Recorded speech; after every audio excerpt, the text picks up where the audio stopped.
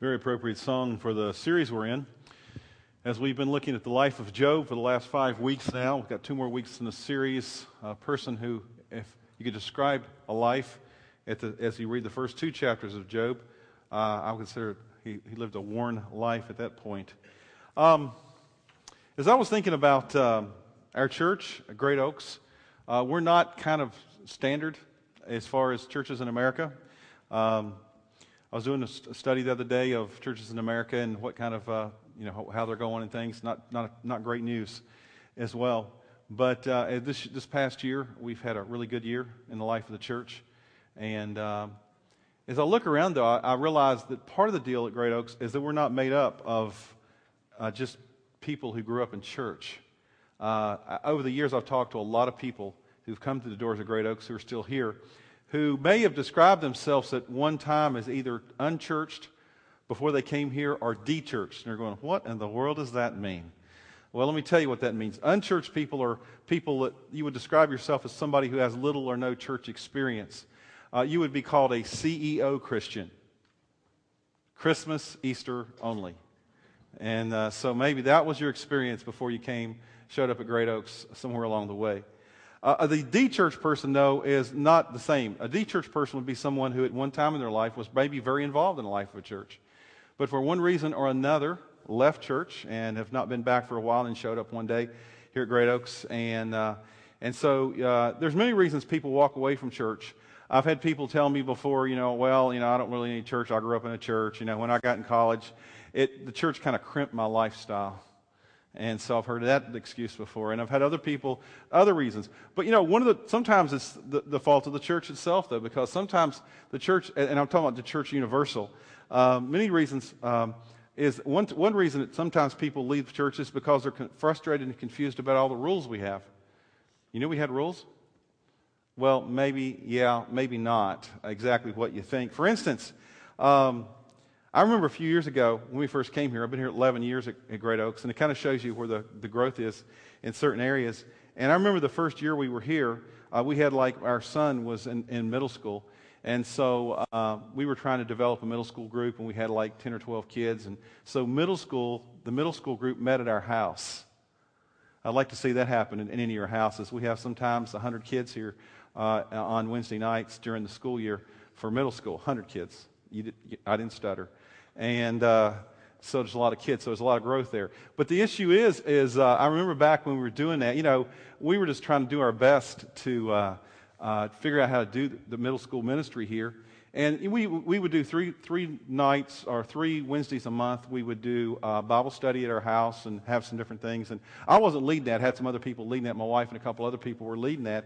And they were trying to find ways of, grabbing hold of the youth in the community and trying to find out where they were. And so one of the things they asked them, they said, well, what are some things? And so one night a month, they would have a activity night, and they would go somewhere and do stuff together. And they told, give us a list of things, and so they gave them all kind of things. And one of the things they said they wanted to do, and this is middle schoolers now, they said they wanted to learn to dance.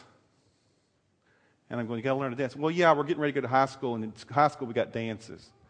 And we're going I don't know if we're going to teach you how to dance, because, I don't know. I don't know if you noticed, most of us are white people here. And the only dance that most white people know is what? The electric slide. I mean, that's the only thing you know. Because let me tell you, I do a lot of weddings, and you go to the reception, and they go up to the DJ, and it's always, do the electric slide, And I'm not talking about the cha-cha slide. They tell you what to do in that one. I mean, anybody can do that one. But the electric slide, you actually have to know the moves, And so we were trying to figure, okay, well, maybe, how about some line dancing? Let's try that. So somebody said, sure. The kids thought, that'd be great. So we didn't know where to go. We didn't have a clue what to do. We just moved here, And so somebody suggested this place down in Pekin that they were going to, I think it was in Pekin. Maybe it was on Farmington Road. I'm not really sure where it's at. But the thing was, ended up, and so my wife and a couple other leaders, and this was highly recommended by some church people.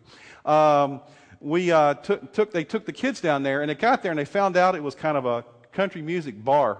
that was down there. And it had a room where they taught line dancing in it, you know. And now the kid, it wasn't connected to the bar part, but it was right next to it as well. So it was kind of like in the same parking lot, you know. This was like way before people were getting blasted or anything like that, you know. And so this is early in the evening, like 7 o'clock or something like that. And so they took them there. The kids had a great time. They actually wanted to go back, but after my wife and a couple other leaders said, well, probably not. It was great. My wife told me she'd love to go back, but she likes to dance, by the way. And so the thing is that they did it. Well, it's interesting now. You know what we do here at Great Oaks during cross training. What do you do? Electric slide. You know, the only dance white people know. Maybe the cha-cha slide. I don't know. But we do some of that stuff too. But the issue was, I'll never forget it, and I'll tell you that because a couple of weeks, and I didn't ever told my wife this because I knew she'd be really upset. A couple of weeks later, when I was in the parking lot of Jubilee, when it used to be Jubilee over here, these two people came up to me, these two guys. And I'd seen them once or twice at church, but I didn't really know them very well. And that's back when we were running like 120, so it was not as hard to know everybody. And came up to me and kind of got right in my face. And they said to me, we understand you took the kids dancing. Yeah, and well, you know, the Bible says you shouldn't dance. And I'm going, and where is that verse? They couldn't tell me. But they said, well, I don't know where it's at, but I just know I grew up that way, and that's what we should do. If you're going to be a kind of church I'm going to go to, you know, you can't teach anybody to dance because it's sinful. Well, the whole time that they were telling me this, and they're up in my face, I mean, like this real close, the whole time they were puffing away on cigarettes, just blowing smoke in my face.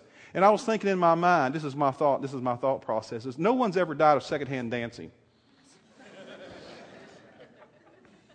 But, you know, that's kind of a legalist type thing. That's a kind of this rule. I mean, where did that come from? I grew up in the South, you know, and you know, with the things there's reasons, kind of cultural reasons behind certain things like that. But the thing is, sometimes we're confused about the rules. You know, does it say no? Does it say what are the rules? What can you do? What can't you do?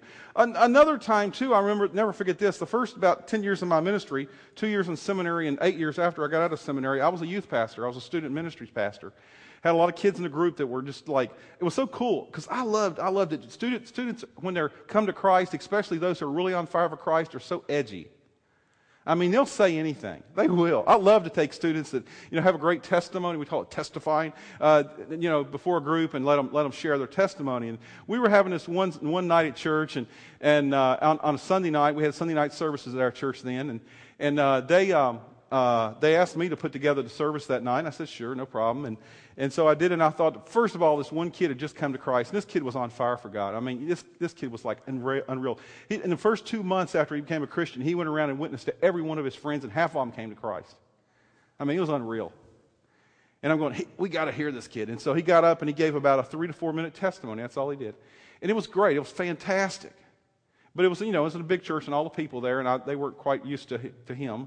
And right after the service, I had to go rescue him from 3 or 4 people that had surrounded him and basically was rebuking him because he wore a hat in church. And I was going, what's the deal? I mean, what's the deal? This kid just shared about his love for Christ. He's, you know, tattoos are a little bit different than most everybody else's. I don't know if you have any of those or not. But the thing is that, you know, this kid was, they didn't listen to what he said. All they listened to was, all they thought about was what was on his head. They had this legalistic mindset. There's certain things you don't do and certain things you do. The problem is it took me almost the kid didn't come back to church for 2 years. Because of that. And I'm going like, it took me 2 years of working a lot to getting back involved in the youth group where he was like on fire for God before that, and he kind of got turned off a lot.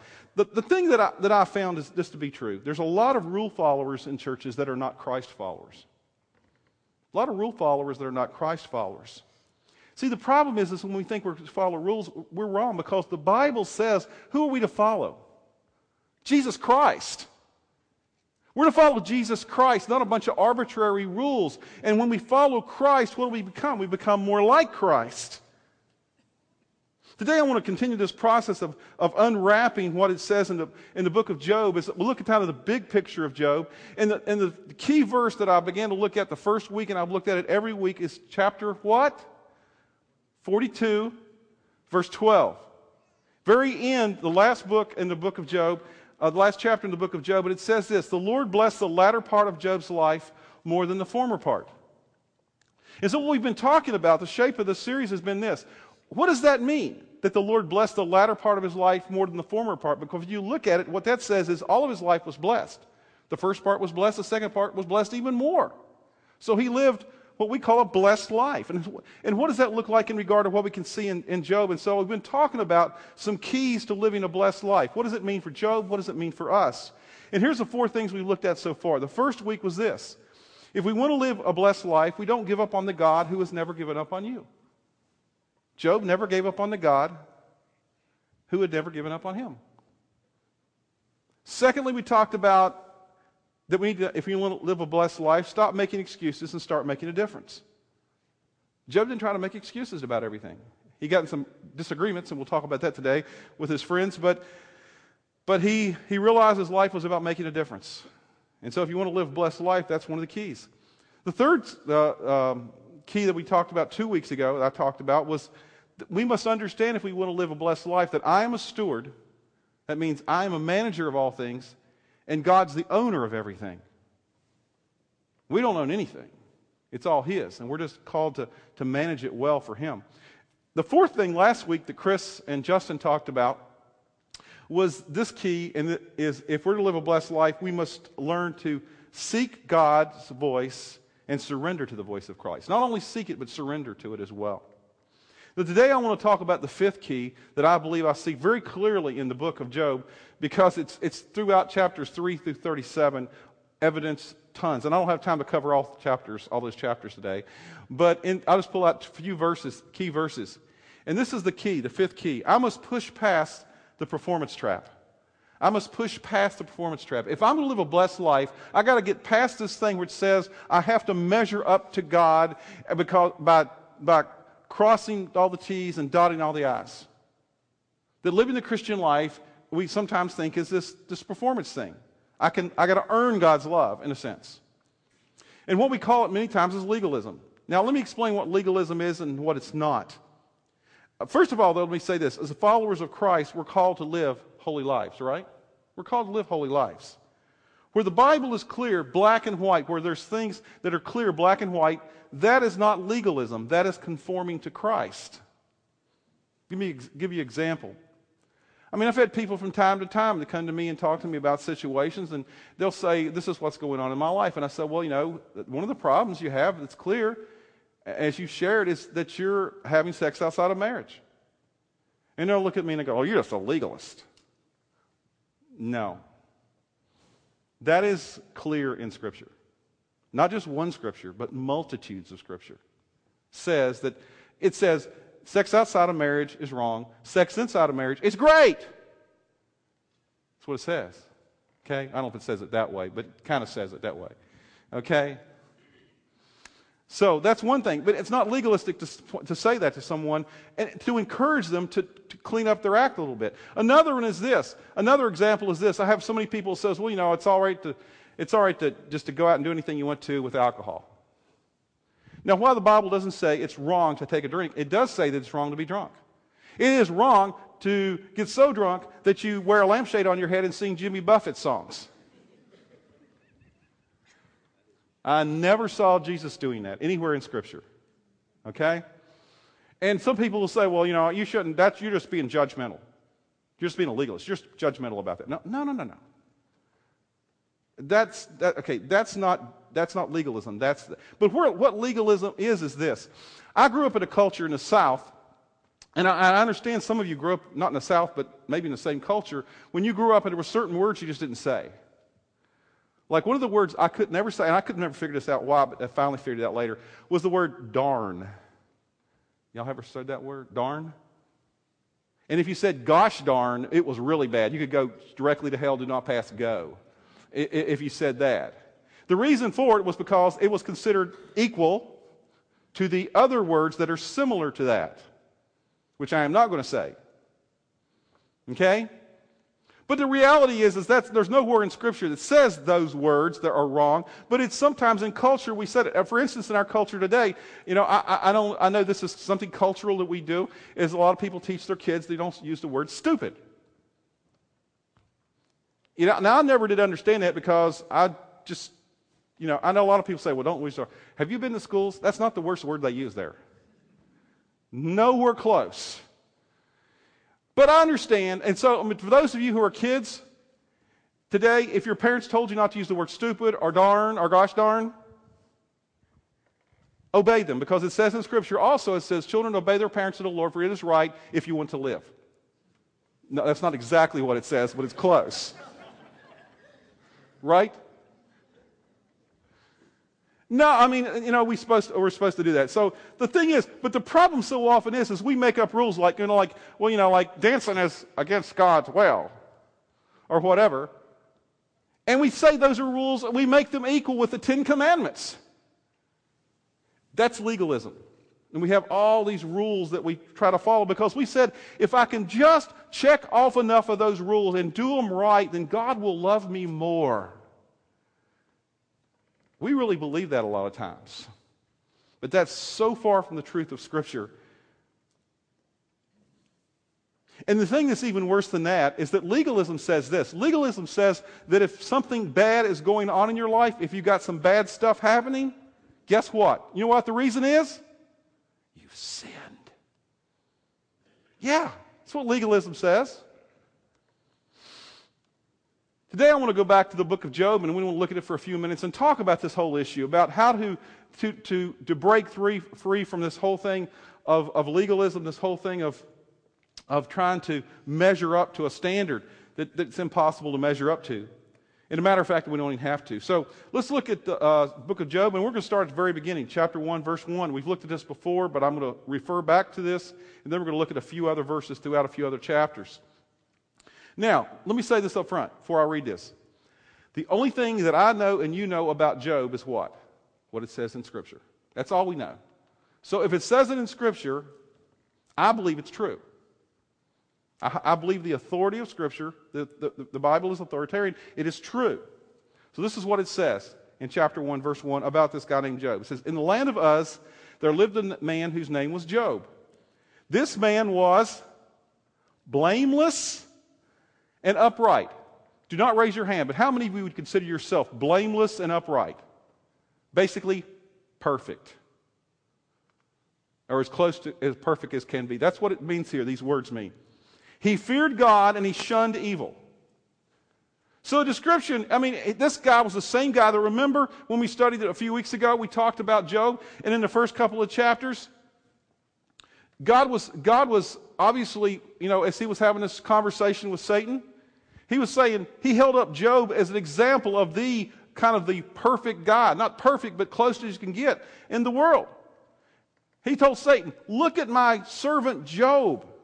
Nobody does it better than him. Right? That's what it says. But then what happened to Job? We know that he lost in the first 2 chapters. What did he do? He lost almost everything. He lost all of his wealth. He lost all of his kids. He lost his health. He lost all those things in the first couple of chapters of Job. So how does that deal with your theology then in regard to what if something bad happens to you that it's caused by sin? Because the Bible, chapter 1, verse 1 says that he was blameless and upright.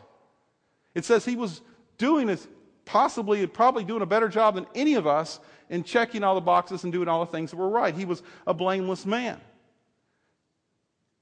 But then we see in chapter 3 and through 37, which we're going to just glimpse at today very quickly, the next thing that happens in his life, and that's when his church friends show up.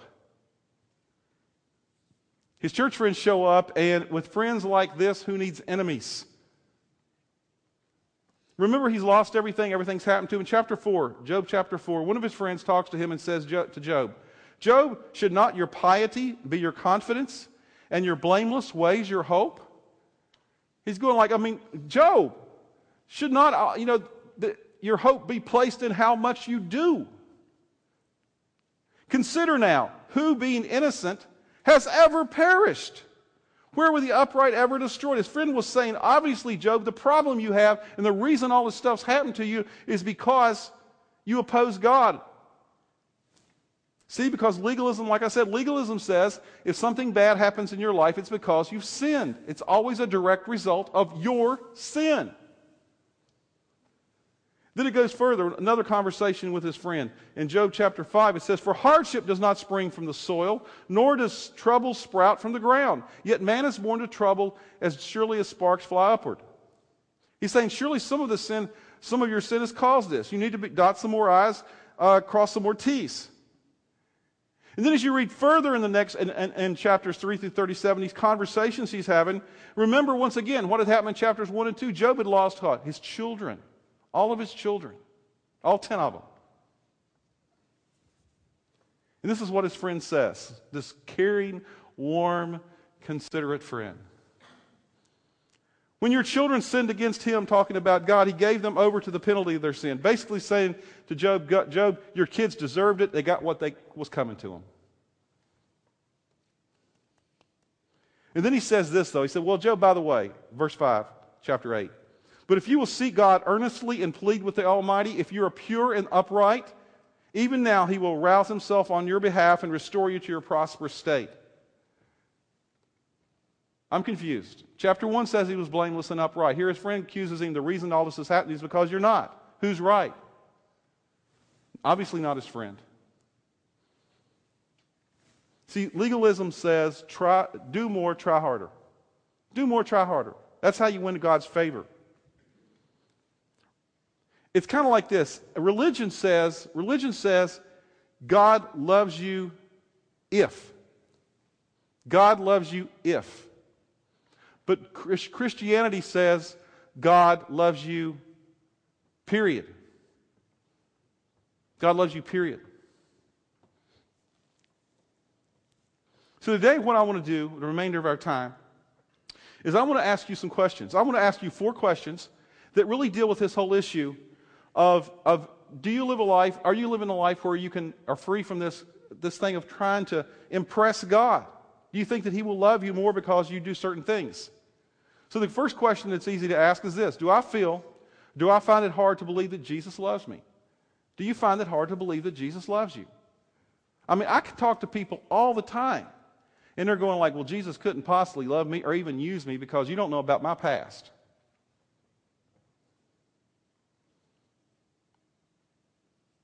Now, maybe some of you here may have no problem with that. Have no problem with answering that question positively. Do I find it hard to believe that Jesus loves me? You go, no, but you're probably thinking about it for the wrong reason because you may be a rule follower. You're going like, well, I don't do this, and I don't do this, and I don't do this, and you get their whole checklist, and you kind of keep it before you, and because you don't do certain things, you think that that's why Jesus would love me, but you're dead wrong. Because that's not what Scripture says.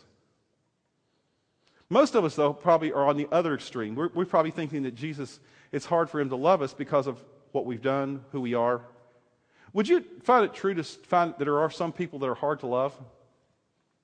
Anybody know anybody that's hard to love? Don't look at them. Yeah. I mean, there's hard to love. There's some people hard to love. Let me tell you some examples of people I find hard to love. People that butt in on your conversation. You're having a conversation with somebody, and they'll just come up and just jump right in the middle of it. And even worse than that is what I call close talkers. You know what a close talker is? I mean, one day when we first built the building here, I think it's great in the lobby. I do exit greeting on purpose. I will say today, guys, I'm not going to be there exit greet because my wife is homesick with our 2 grandkids, and so I'm going to go home as quickly as possible to relieve her of her 2 and 4-year-old duty for the rest of the day. And so I won't be out there. Somebody else will have to do that today, okay? So all of you, raise your hands if you're... No, I don't do that. Okay. But one day I was standing out in the lobby, exit greeting, and this guy came up to me, and he started, backing me up against the glass almost, And once you get against the glass, you can't go any further, I've seen a bunch of little kids try that. They're running to the glass, bouncing and laying on the floor. I mean, literally, I've seen them laying there, stunned. I told Mark, quit making the glass so clear. Little kids think for some reason there's no glass there. And that's part of the deal.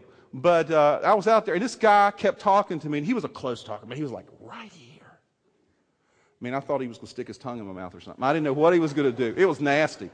He was that close. And I'm going like, give me some space, dude. Give me some space. Personal space, okay? I have a problem loving people like that because I'm going like, what's your problem?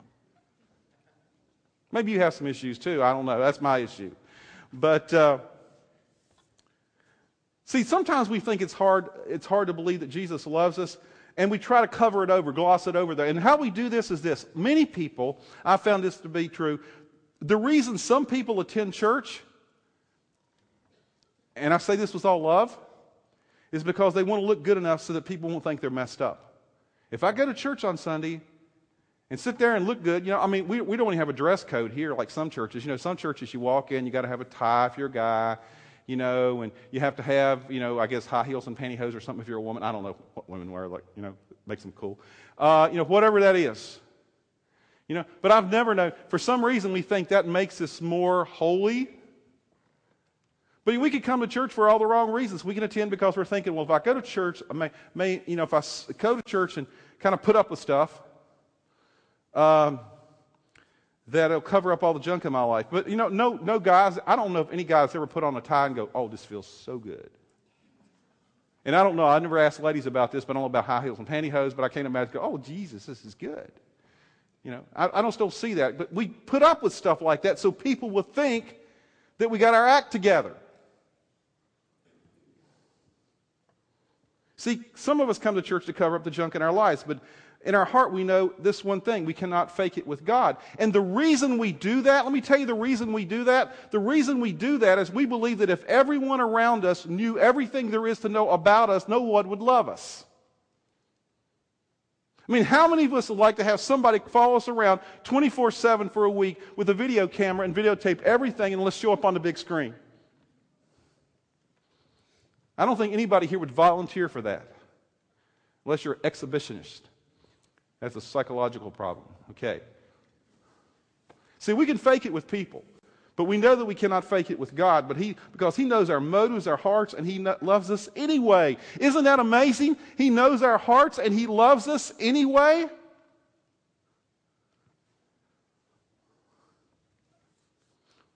See, it's kind of like this. If you're a Christian, and let me define what that means. A Christian is a child of God. It's a person who there's been a time in your life when you've recognized that you're a sinner separated from God, that you could not work your way to God, that Jesus Christ paid for your sins, that you're going to place your trust in Jesus for salvation, and you give your life to Jesus. That's what a Christian is. Then guess what is? You're a child of God, and He loves you. He loves you. Not because of what you've done, but because of your position with Him. It's kind of like this. As a father, I have two kids. And I remember the first time that I saw my kids. I was there for both the births. 30 plus years ago for one and 25 years ago for the other. And I still remember it vividly because I was thinking, how do you love this child? Because, there's a strange thing. There's a really strange thing. For some reason, people always say the same thing when they see their kid for the first time. Aren't they beautiful or cute or something? I've been in a room or close to it right after a lot of babies are born. And most of them look like E.T. Their head's misshapen, they have all these issues going. They're not beautiful. Only a parent could love a child that looks like that. Mine included. But we say that. Why? Because we choose to love them. And let me ask you another question. I mean, what did your child do the first year of their life to earn your love? Think about it. Long and hard. You can't think of anything. They kept you up. You got no sleep. You look like a zombie. Your eating schedule was messed up. They pooped and peed on you. Literally. Happened to me yesterday with my grandson.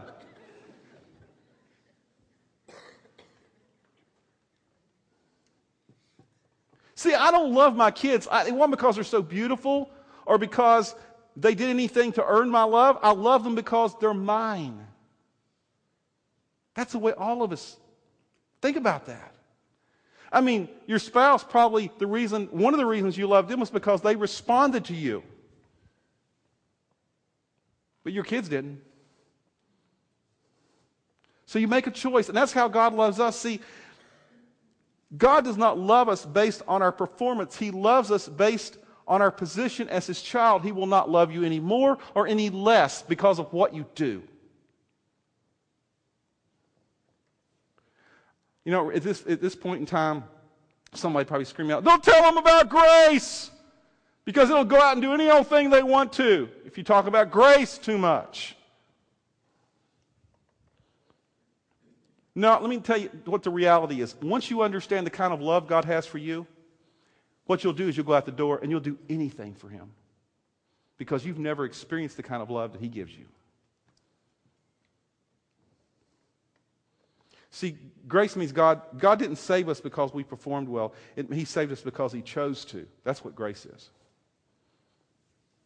In Titus 3, I love this because this is actually a letter written to some Christian followers that says, "At one time we too were foolish, disobedient, deceived, and enslaved by all kinds of passions and pleasures. We lived in malice and envy, being hated and hating one another. But when the kindness and love of God our Savior appeared, He saved us, not because of righteous things we had done, but because of His mercy. He saved us through the washing of rebirth and renewal by the Holy Spirit."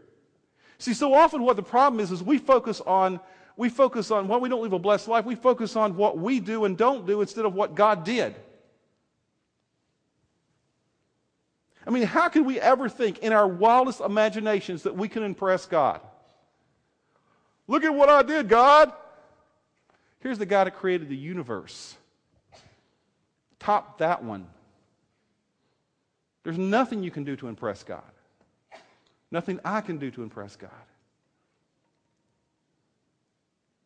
And when we see people having bad behavior in Scripture, what happens is God turns it around. It says this in Luke 13. He's talking to the people of Jerusalem. He says, "Jerusalem, Jerusalem, you who kill the prophets and stone those sent to you." Let me stop there. Would you consider that bad behavior?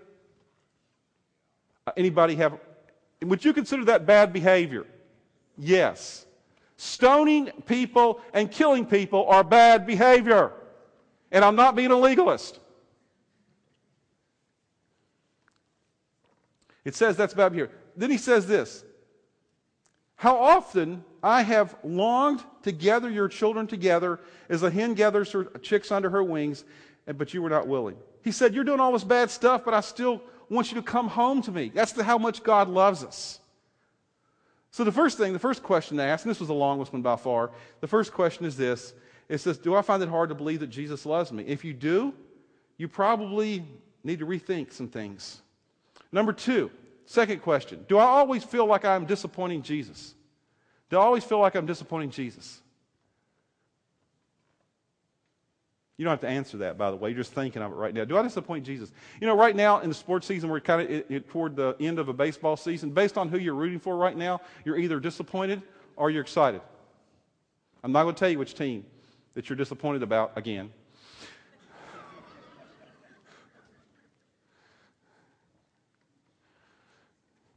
And football season's coming up. And based upon how things go, you know, some of you will be disappointed or excited, right? That's what's going to happen. But let me explain something to you. And I thought long and hard about this before I make this statement, but I believe it is totally true. You have never disappointed God. You have never disappointed God. Let me tell you why. Because disappointment is based on us being surprised by an outcome. Is God ever surprised by an outcome? He knows what you have done and what you're going to do, and He gives us grace anyway. He's never looked at you and said, "I can't believe you did that." God's never thought that. I mean, when Jesus was talking to some of His disciples right before He was to be crucified, He said this, and Jesus told them in Matthew 26, this very night, you will all fall away on account of me, for it is written, I will strike the shepherd and the sheep of the flock will be scattered. But after I have risen, I will go ahead of you into Galilee. Peter replied, Peter, foot and mouth Peter, even if all fall away on account of you, I never will. Once again, he's wrong. Keep that in mind. Then Jesus says, truly I tell you, Jesus answered, this very night before the rooster crows, you will disown me 3 times. Let me ask you a question. When Jesus called Peter to follow Him and eventually calls him to be the leader of the church in the early church after He goes to heaven, did Jesus know that Peter would deny Him beforehand? Yep. Did he know that he was imperfect and constantly stick his foot in his mouth? Yep. He knew all those things. Still, he calls him anyway. He called him anyway. If you want to read a beautiful story of how Jesus reinstates Peter, don't turn to it right now, but read sometime John chapter 21. Because it's this great story of how, after all the stuff, when Peter had denied Jesus, how Peter is, and he repents of his sin, Peter repents of his sin, Jesus said, you're the guy who's going to lead it all. See, no matter what your sin, no matter if you walk away from your, if you'll do this, if you'll walk away from your sin and turn your life over to Christ, He will use you for something great, because you can never disappoint Jesus. Not ever. Question number 3. Does it seem like Jesus is a hard man who wants me to just work harder? I've had people describe their relationship with God that way. I just can't do enough. I always feel like it's a burden. I've heard that 1,000 times. I don't know about you guys. Any of you here ran a marathon? This isn't a marathon crowd. Our first, I don't see anybody here ran a marathon. Well, okay, there's one. Okay, 2. Okay, I knew there's some people here who ran marathons. There must be the first service had like 7 or 8 people that ran marathons, and I'm going, wow, that's incredibly cool. Don't expect me to be there, by the way. I won't. I might run the 5K again this year. We'll see. But the issue is this. I understand this at marathons, and I've watched them on TV. I've been fairly close to a couple of them to see what's going on. There's always these tons of volunteers at marathons, right? Tons of volunteers. They're out there on the course. And if something happens to you and a person falls down or they pass out, which happens in marathons and stuff like that, what do those people do, those volunteers? They come up to you. They help you, right? They don't come up to you and you're laying on the ground. They don't do what a legalist would do and go like, you, hey you, get up off the ground. You need to try harder. You must not have hydrated too well before you started the day. What is your problem? See, that's what a legalist will do. Sometimes, so often in the life of the church, we do that to our wounded. People are down and we just keep piling stuff on them, more expectations. Try harder, do more. See, the message of Christ is not do more, try harder. The thing that I found is this is true. If you're here today and you're hurting, you don't need anybody to tell you you're hurting, right?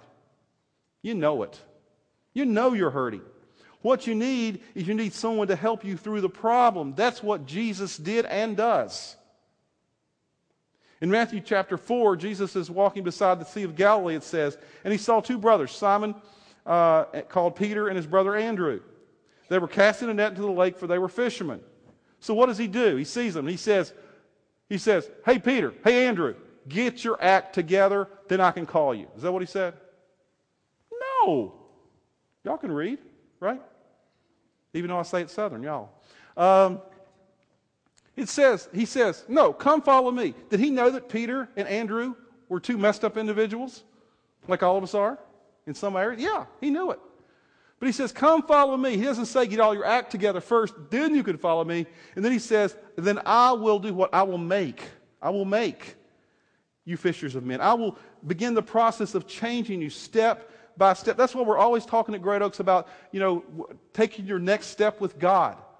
Everybody here, me included, has a next step. I don't know what that next step is. For some of you, it may be just acknowledging that God is God.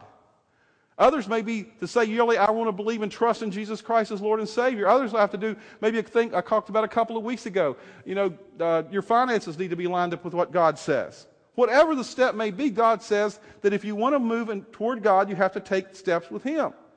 You follow Him one step at a time. See, it's about who am I becoming. And I found this to be true. People that are following Jesus, guess what happens to them? They become more like Jesus.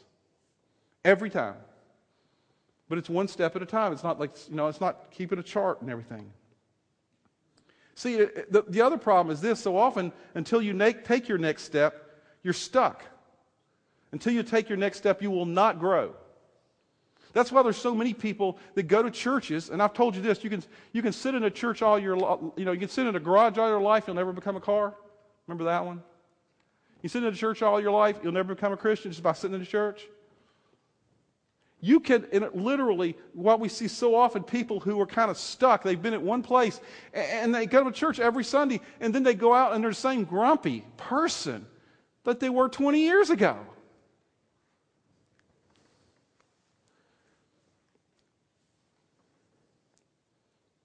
But Jesus says to us, he says it this way. He says in Matthew 11, he says, "Come to me, all you who are weary and burdened, and I will give you rest. Take my yoke upon you and learn from me, for I am gentle and humble in heart, and you will find rest for your souls. For my yoke is easy and my burden is light." Does that sound like the guy who wants to beat you down?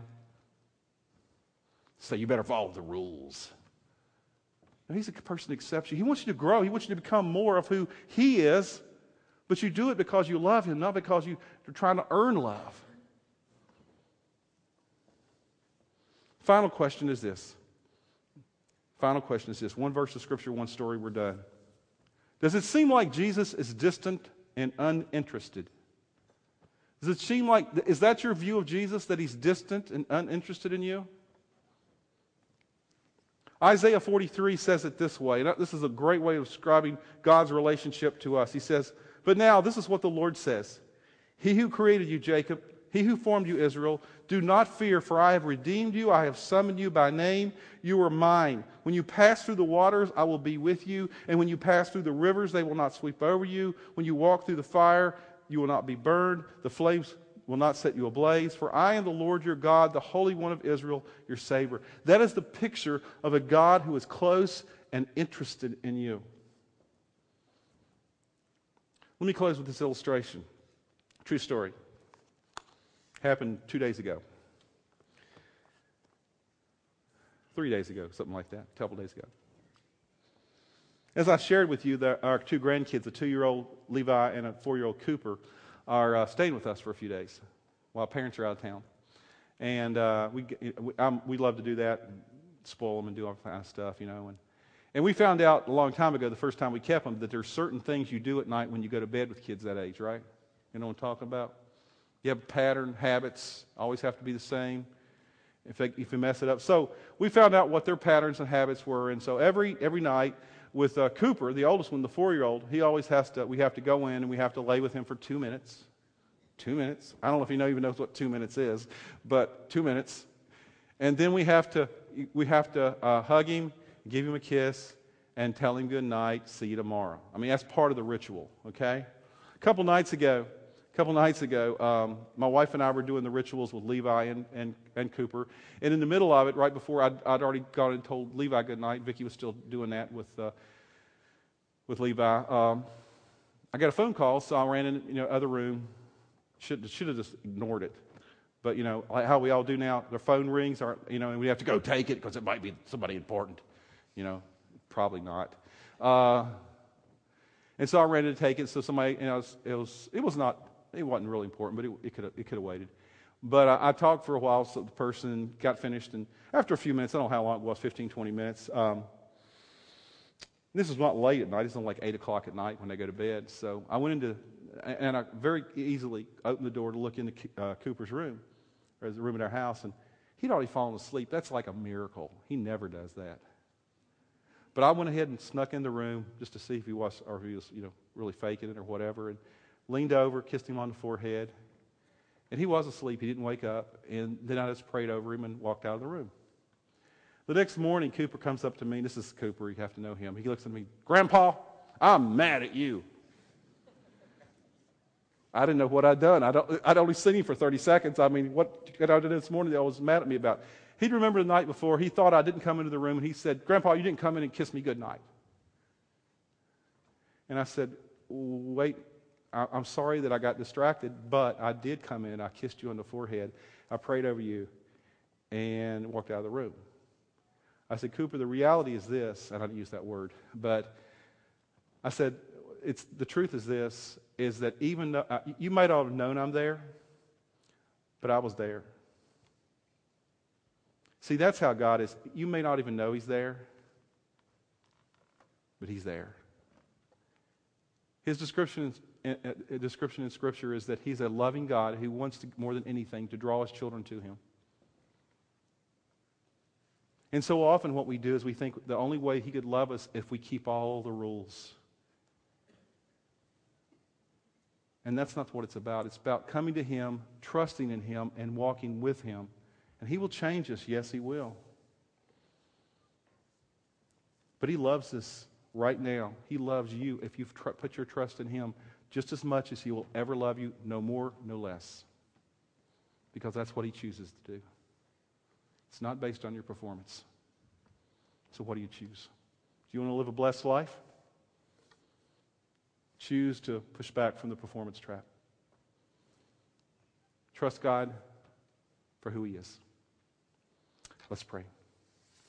God, we thank You this day for Your many blessings, and we pray that You would just enable us to understand clearly exactly what it is that You want us to do and be. It's not about finding a bunch of rules and thinking that just because we obey some rules that will earn more love with You, because it won't. That's not what Scripture says. No, God, as we build a relationship with You, as we trust You more and more, as we walk with You, You begin to change us, yes, and certain things in our life will change. But it won't make You love us more, God.